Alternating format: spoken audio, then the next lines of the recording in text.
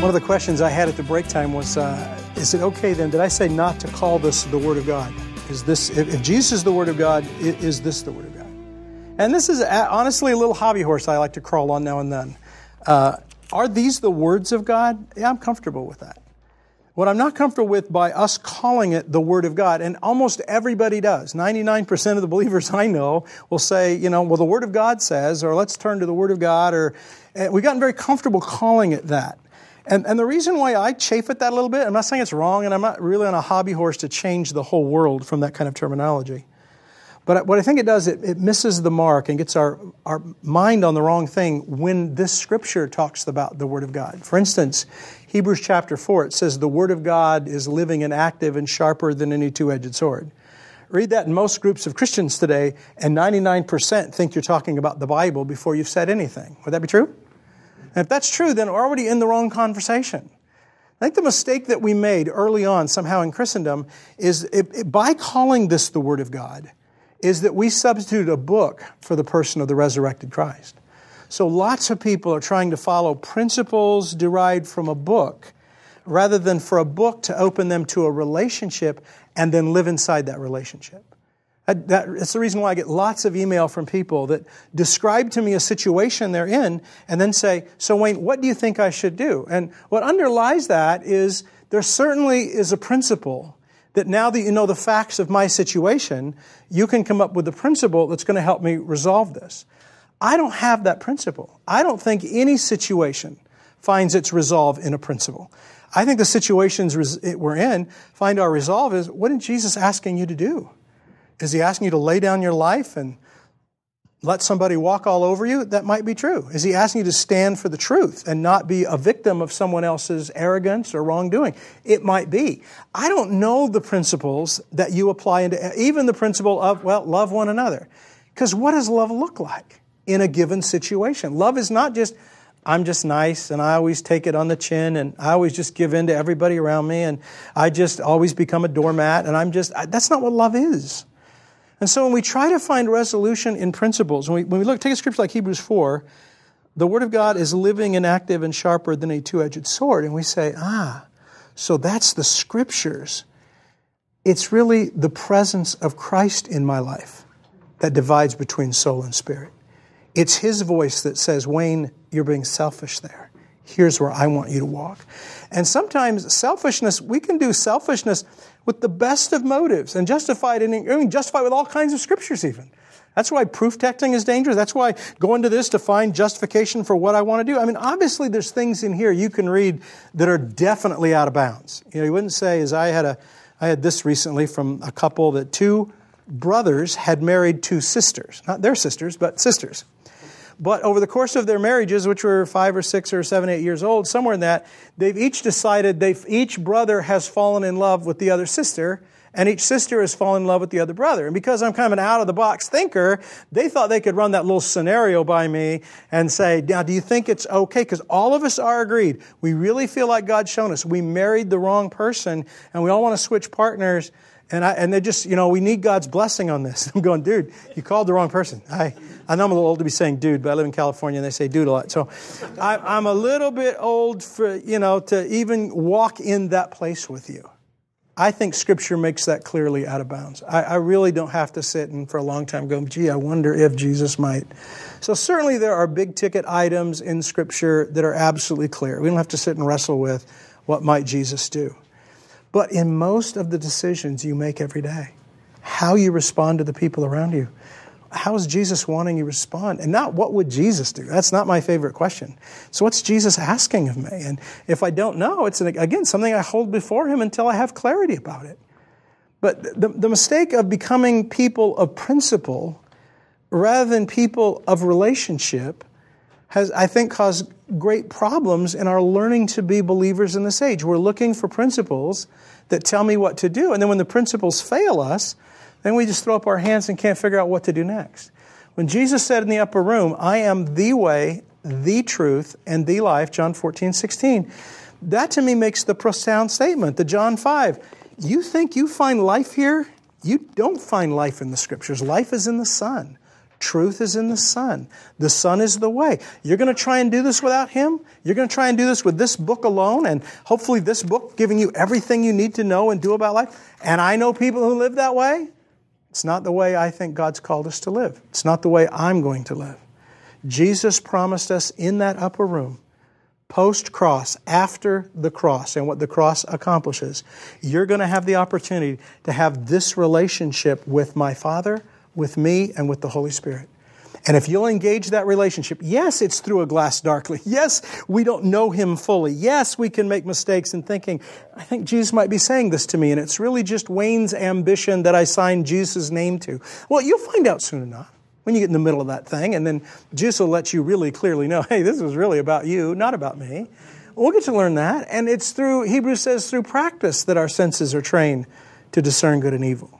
So I don't really care so much if this is called the Word of God, if people want to use that expression, but if that's how you interpret Scriptures, that they draw you back to the book, or if you think when Luke says in Acts that the Word of God spread among them, if you really think they were passing out Scriptures to each other, then you're really going to have a mistaken notion of what Acts is all about.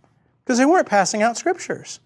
They were conveying the Word, the living Christ, the same Jesus whom you crucified has healed this man and is here in this place. He wants to have a relationship with you. That's the language of the book of Acts. So when the Word of God spreads among them, it's the living Christ spread among them. Now, when the Old Testament talks about the word of the Lord came to so-and-so, and he said such and such, those are the words of God. That is the word of the Lord. It's okay to call those things that stuff. I'm not on a bandwagon against that kind of thing. But I do think we want to take a step back and realize that when, particularly the New Testament is talking about the Word of God, and the Word of God spreading, and the Word of God growing, and the Word of God in your heart. And when Paul says in 2 Corinthians chapter 4, we've renounced secret and shameful ways. We don't use deception, nor do we distort the Word of God. He's not talking about distorting their expository scriptural preaching, because they weren't doing a lot of that. They didn't have the New Testament. What they were often talking about became the New Testament. The teaching of the apostles was their sharing of the story of Jesus. And the teaching of Paul was his understanding of how this relationship works out in those of us who want to know this God and live and work in Him. So the Word of God becomes the reality of our life in Him. And the Word of God can be, God spoke something to me, and I can call it the Word of God. And I'm okay with that terminology. But when we substitute principle for a personal relationship, I think that's where we make the fatal mistake. Jesus wants you to know Him. And in knowing Him, all this stuff about the Jesus lens and reading Scripture through a growing relationship with who He is, in a conversation with who He is, takes another voice in this party. It's not just me and a book and the best interpretation we've got, finding principles, living them out as best we can, and hoping God's being glorified and all that. It is this draws me to Him. This book shows me the way God thinks about everything. Shows me the way He acts. It helps me understand the prayer that Paul prayed for the Colossians. And I like the way Eugene Peterson phrased it in the message. I've prayed for you that the eyes of your heart would be open so that you would be attuned to the ways in which God works.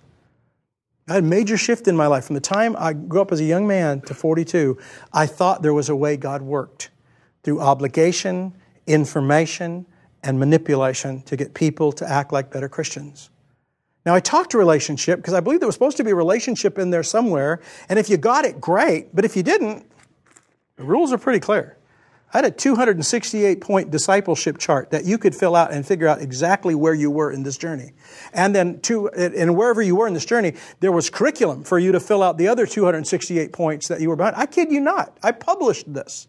You can't find it today, thankfully. I don't even talk about it today. It doesn't show up on my books list that I wrote. Why? Because we put people through that with the best of intentions. We want to help people be more like Jesus. And it was about reading Scripture and praying and fellowship and community and evangelism. And it was all these things you could check if you were at this level of this thing. And if not, then how you could go deeper. And broke it up into 4 sections and growth opportunities to help people grow. So you get all 268 filled out. The problem was this: as people started arriving at the end of our chart, having filled out all 268, including those of us who wrote it, and we wrote it because we could fill out all 268, I realized we were no more Christ-like than we began this process.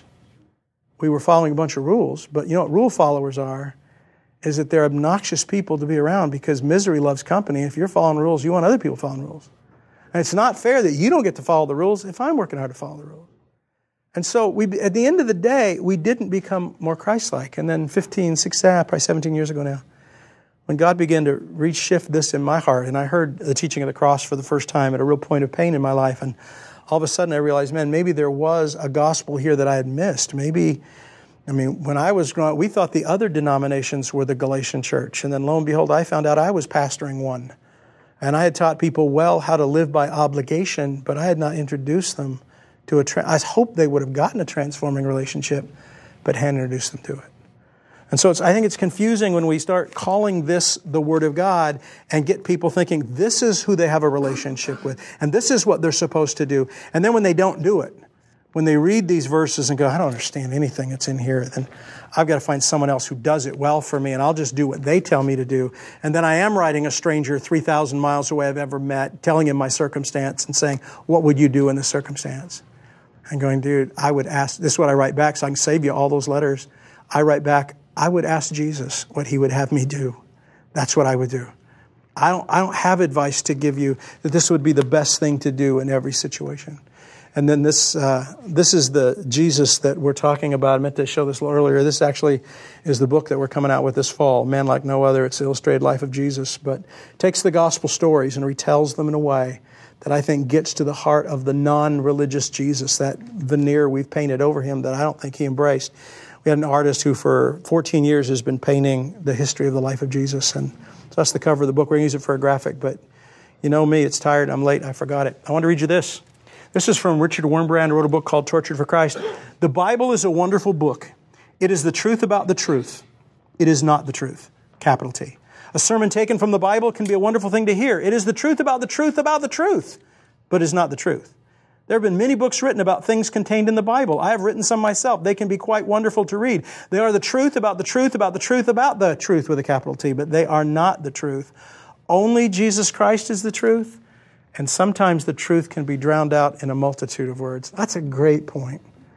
And so remember that as we're kind of walking on this journey. Okay for us to be talking about the truth? Yes. I want people to be serious students of Scripture. I do. I also want them to be serious followers of the Lord Jesus Christ and learning to live inside a love-based relationship that's transforming at the core.